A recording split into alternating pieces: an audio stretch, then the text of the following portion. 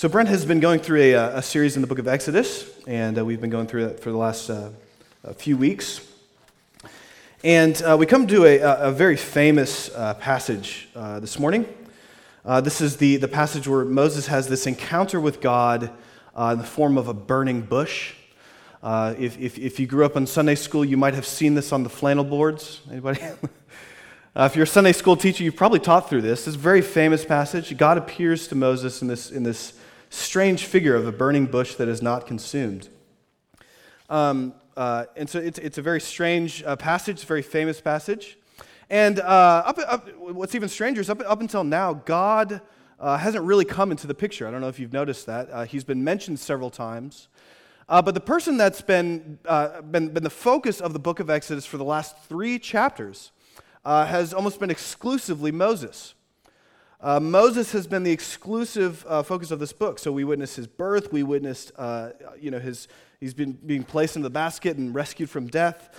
He's been placed into power, and now his time in Midian as a shepherd. All of this book is about Moses. It's not until now that God comes into the picture. And what does God do? Well, he calls Moses to be the leader of his people. Now, doesn't that seem strange? Usually when we think of the book of Exodus, we think about God.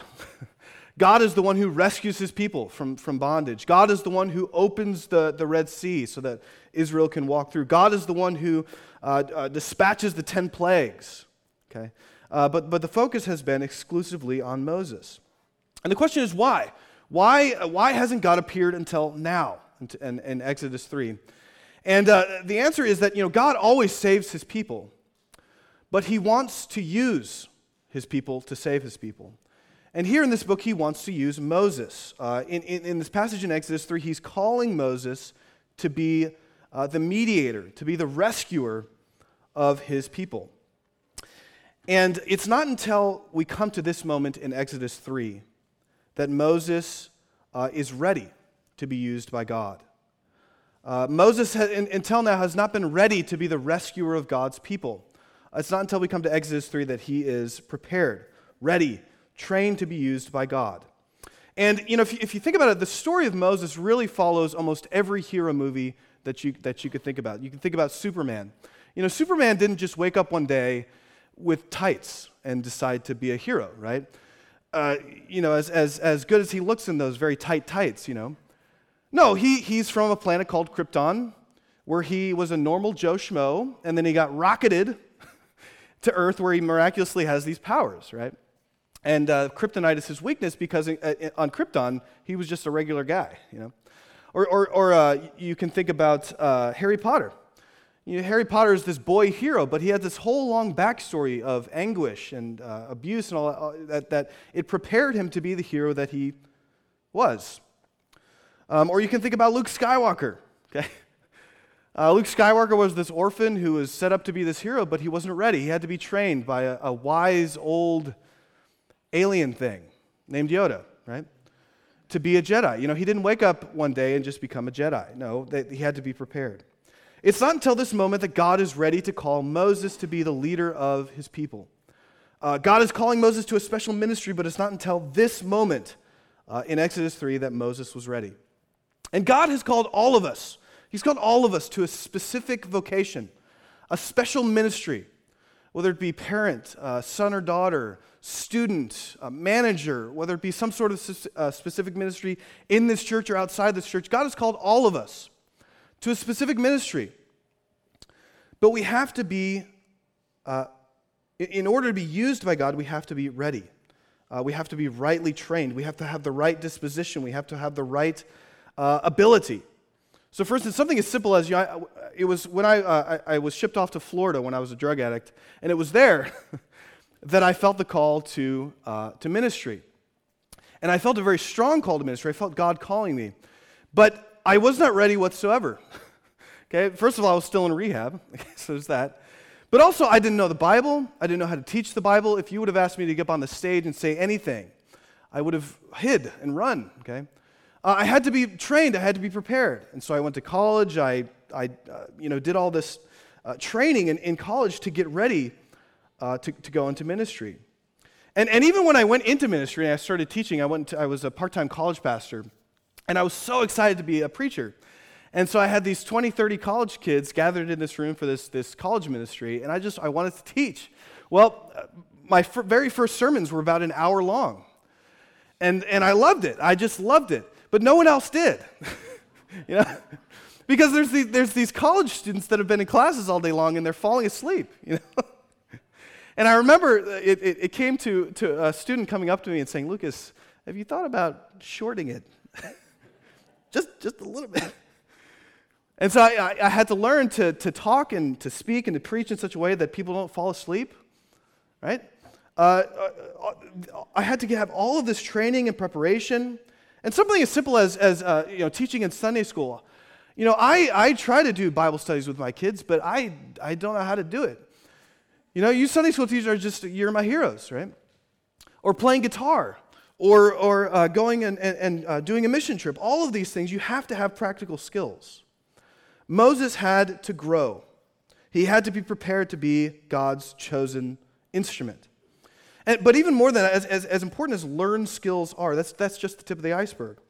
Most of God's preparing us for various callings has not so much to do with practical skills, but inward character.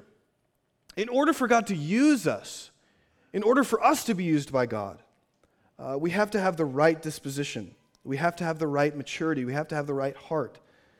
We have to have character. So for instance, when Paul talks about the qualifications of a pastor, he does say, hey, pastors or elders, you do need to be apt to teach. And by that he means if somebody comes to you for counseling or whatever, you need to be able to use the Bible. You need to be able to teach them something. But that comes at the end of a long laundry list of character qualifications. Right? So for instance, elders can't be greedy. They can't cheat on their wives. Go figure. Right? They can't be drunkards. You know, they can't be getting drunk all the time. It's this long laundry list of character qualifications that a pastor needs. God, more than even skills, is looking for a certain type of person.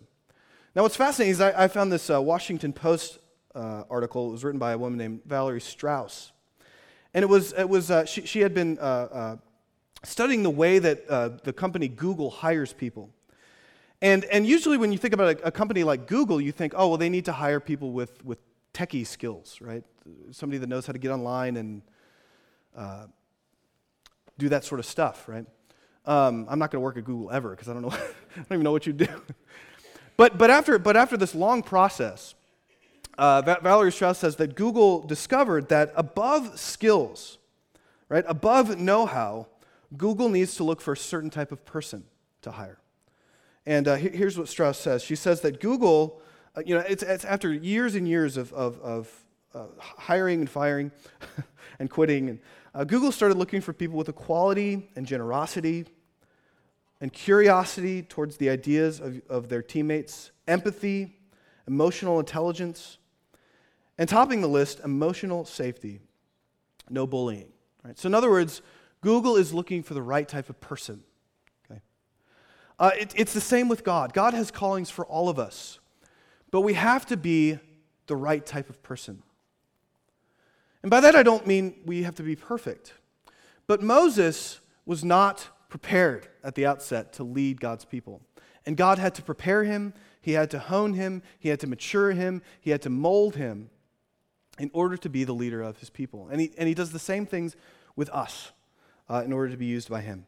So what I want to do this morning is I want to just look at two things. And I want to ask, how did God prepare Moses? And then we'll end with a little application. But as we're going through this text, I just want you to ask, what is God preparing me for? And what sort of things are getting in the way of me being used by God in this certain vocation that God is calling me to? And it could be something as simple as God wants me to be a godly mother to my children. But it could be God is calling me to foreign missions. It could be whatever. What is God calling me to? But here's what God did for Moses. How did God prepare Moses? Well, he did two things. First of all, he humbled him. And by that I mean he stripped him of all worldly power. He humbled him. And then the second thing he did was he empowered him. And by that I mean he empowered him with godly, divine power. All right, so let's go ahead and look at the first thing. The first thing that God did was he humbled him. he humbled him. And as I said before, Exodus 3 is such a famous passage, but so often we miss the context. What is the context of this passage? Where is Moses when God first appears to him? Well, he's in Midian, yes. Right? He's out in the desert. But more specifically, he's a fugitive. Right? Did you see that? He's a fugitive in hiding. And why is he in hiding? Well, because he tried to lead God's people, but he did it wrongly. Let's go ahead and look back here at Exodus 2, verse 11 through 15.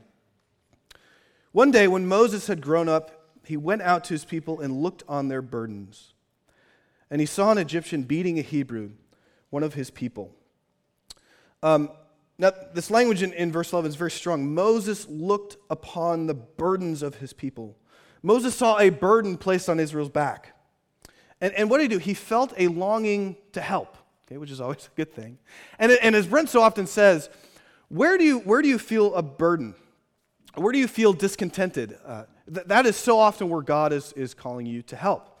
So if you say, man, that welcome ministry it's a mess, well you need to help. Or man, the sound sounds awful. Okay, well you need to help. You need to help make the sound good. And Moses is looking at the burdens of his people, and he wants to help. Okay, now how does he help? How does he help? Let's look here at verse 12. He looked this way and that, and seeing no one, he struck down the Egyptian and hid him in the sand. Okay. So what did Moses do? Well, straight up gangster style. Okay.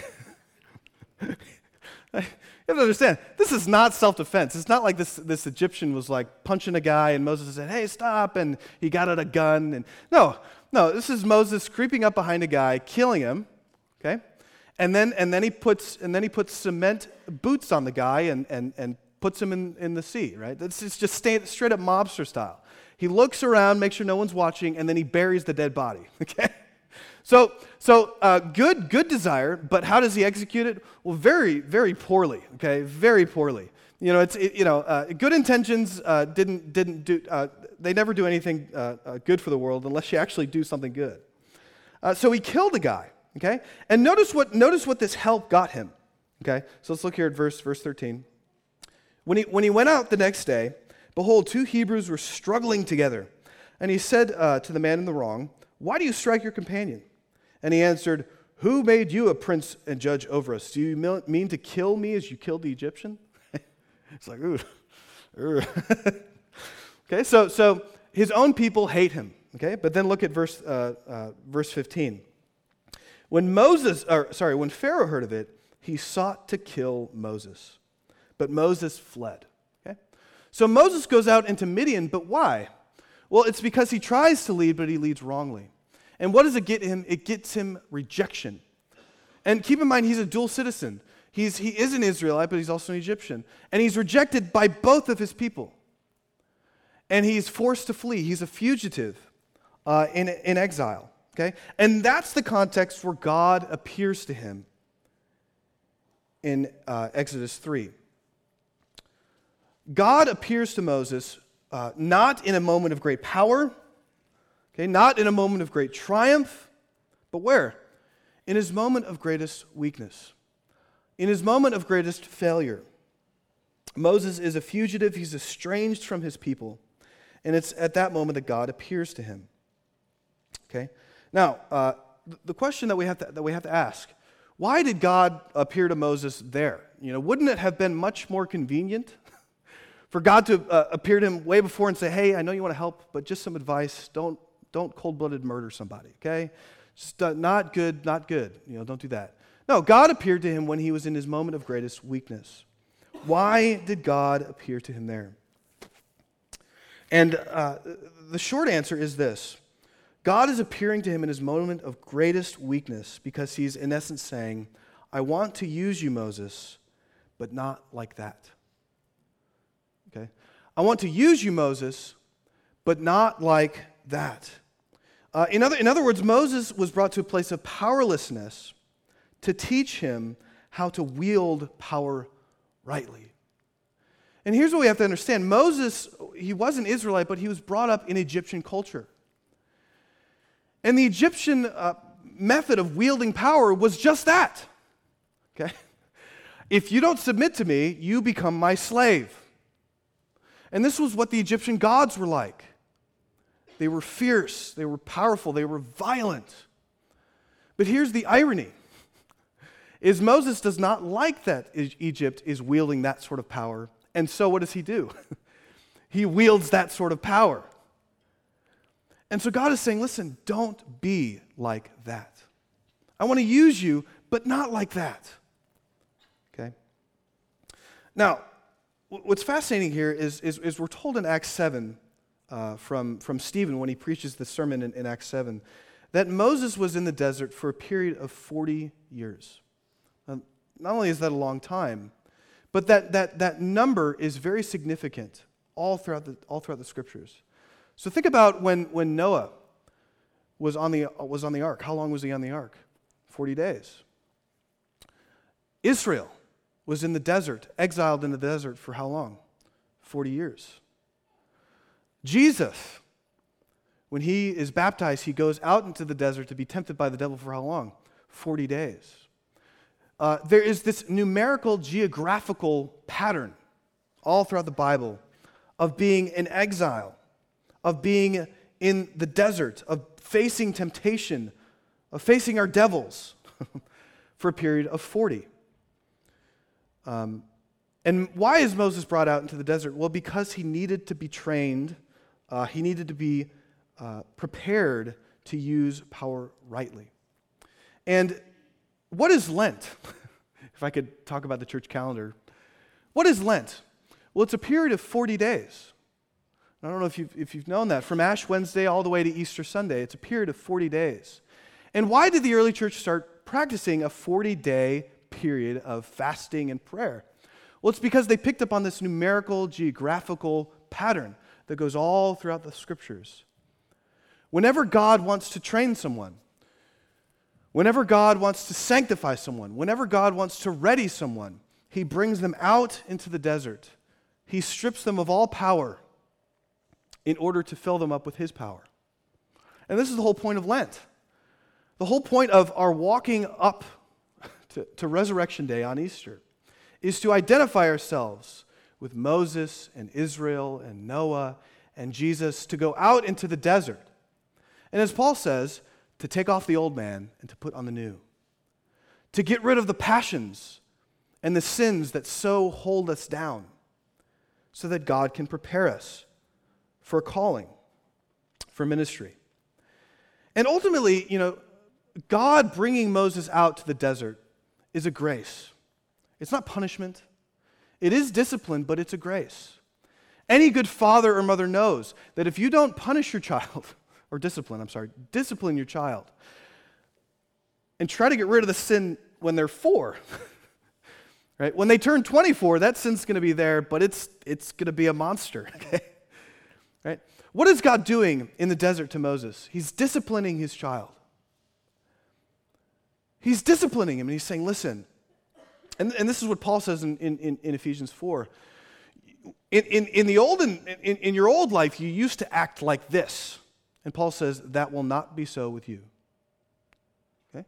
And that's what God is doing with Moses. When you were an Egyptian, you wielded power like that, but it will not be so now with you.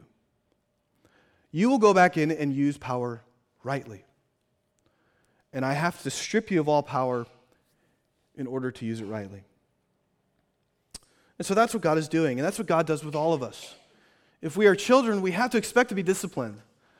We have to expect to be stripped so that we can be built back up. God never strips us of anything just for the sake of it. He always disciplines for our good, is what Hebrews 12 says. And that's what God is doing with Moses. And so God is humbling Moses so that he might be a leader that uses power rightly. All right, but let's go ahead and move on to our second point, which is that God did strip him of power, but he didn't take away the power permanently. He wanted him to use power rightly. Okay? And the way that he did this, the way that he wanted to train him to use power, is by appearing to Moses in a very specific manner, in this very strange manner. Let's go ahead and read chapter 3, verses 1 through 3. Now Moses was keeping the flock of his father-in-law, Jethro, the priest of Midian. And he led his flock to the west side of the wilderness and came to Horeb, the mountain of God. And the angel of the Lord appeared to him in a flame of fire out of the midst of a bush. And he looked, and behold, the bush was burning and yet not consumed. So how does God appear to Moses? It's this very interesting thing. Notice that the flame itself is God, but he appears as a flame in a bush. Okay? But the bush itself is not consumed. Now Moses, being a shepherd in the desert, knows that is highly unusual. Okay? So if you have anything dry in a dry place, once something catches fire, what's going to happen? It's just going to poof, I have leaves all over my house. They're very crispy leaves. And my wife bothers me all the time to get them, because if to rake them up, because if there's a fire, those leaves are just, it's just, Well, in a hot, dry desert with this dry little bush, there's this flame in the midst of the bush, and yet the bush is not consumed. It's a very strange appearance. And we have to ask, why does God appear to Moses this way? Why does he appear to Moses this way? And the answer is very simply, God is trying to show Moses a new way of displaying power. Okay? How do the Egyptians display power? They do it by destruction, by competition. Okay? How do we get these Israelites to submit to me? Well, we got to stomp on them, and we got to lay heavy burdens on them, and we need to let them know that they're puny. Okay? That's how we display power. But how is God displaying power? He is a flame in the midst of a brittle bush, but the bush is not consumed. In other words, God's power is non-destructive, non-violent, enlivening. It gives life rather than takes life. Rather than burning the tree up, it illuminates the tree. You see? And this is why so many of the early church fathers, when they looked at this appearance of this bush, they compared it to two different things. First of all, they compared it to the incarnation. What happens to the incarnation? Well, the fire of God becomes contained in a brittle bush in the desert. Right? The very life of God is contained in this little brittle bush. And normally when a man encounters God in the Old Testament, he fears for his life. But what happens when God becomes one of us? Resurrection. Resurrection. Life. Healing. Sight from blindness. Okay? Another thing that the early church compared it to was the Virgin Mary. Okay? What dwelt in Mary's body? God. And yet what happened to her? Well, nothing. She wasn't destroyed. Right? She didn't die. No, nothing happened to her. This is what happens when God displays his power. There is no violence. There is no coercion. There's only resurrection. Okay? And Thomas Aquinas is picking up on this long line of understanding this fiery bush. Here's what he writes about God's power. He says that God's power, he calls it God's grace. God's grace, or God's power, perfects and does not destroy. So in other words, when God yields his power, it perfects us, it helps us, it lifts us up, it enlivens us. It doesn't squash us, it doesn't push us down. Here's what Robert Barron says. He says, God is not a competitor with his creation. In many ancient myths and legends, divine figures such as Zeus or Dionysus enter into human affairs only through aggression, destroying or wounding that which they invade. God does indeed enter his creation, but the world is thereby enhanced and elevated. All right, so what is he trying to show Moses? How does God use his power? Well, he doesn't use it to step or destroy or murder or take life. He uses his power to donate life. In other words, in the creed we say, I believe in God the Father Almighty. And we think, oh man, he must be mighty and scary. No, no, no. God is mighty in his fatherly love. God is mighty in his ability to bring us out of our state of sin and death. Okay? And he does this through the donation, the gift of his Son. He gives of himself so that we might receive life. And what God is saying is, I am stripping you of all worldly power so that you can be empowered to use my power. When you come and you display your power, you do it to give life, not to take it. You do it to lift others up, not to stomp on others. You do it so that people will prosper, not be enslaved. This is the point, Moses. I'm taking away all of the Egyptian paganism that you used to live in, and I'm donating my power to you so that you can use it for good. All right, so that's the end of my sermon, and I could end this sermon in several different ways. I could talk about the way to use power rightly, but what I want to do is I just want to go back to the beginning of the sermon. What is God? Where is your desert? Right? Where is your wilderness? Where is your 40 days? Does that make sense? Where is God stripping you of all worldliness and empowering you for something good? That is historically what Lent has all been about. What is God preparing me for? How am I going to embark on my way to the cross and the resurrection? What vocation is he training me for? Going back to my calling in ministry, I wasn't called into the ministry until I was living in Florida. It was a very nice place, but it was in rehab, so not that nice.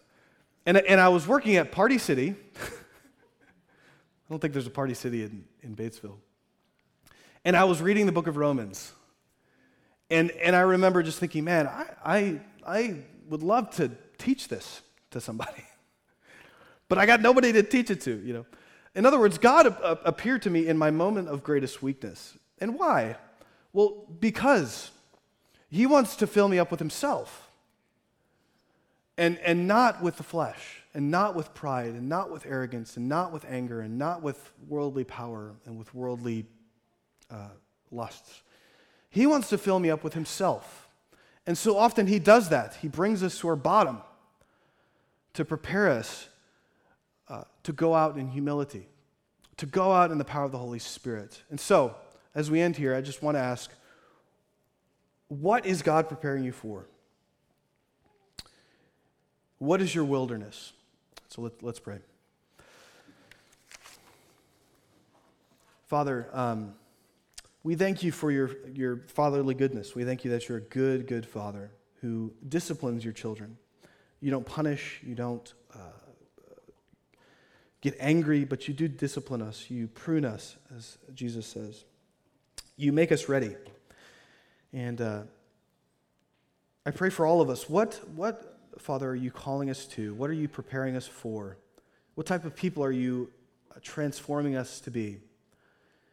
I pray that you'd give us eyes to see that and ears to hear. And we pray this in Christ's name. Amen.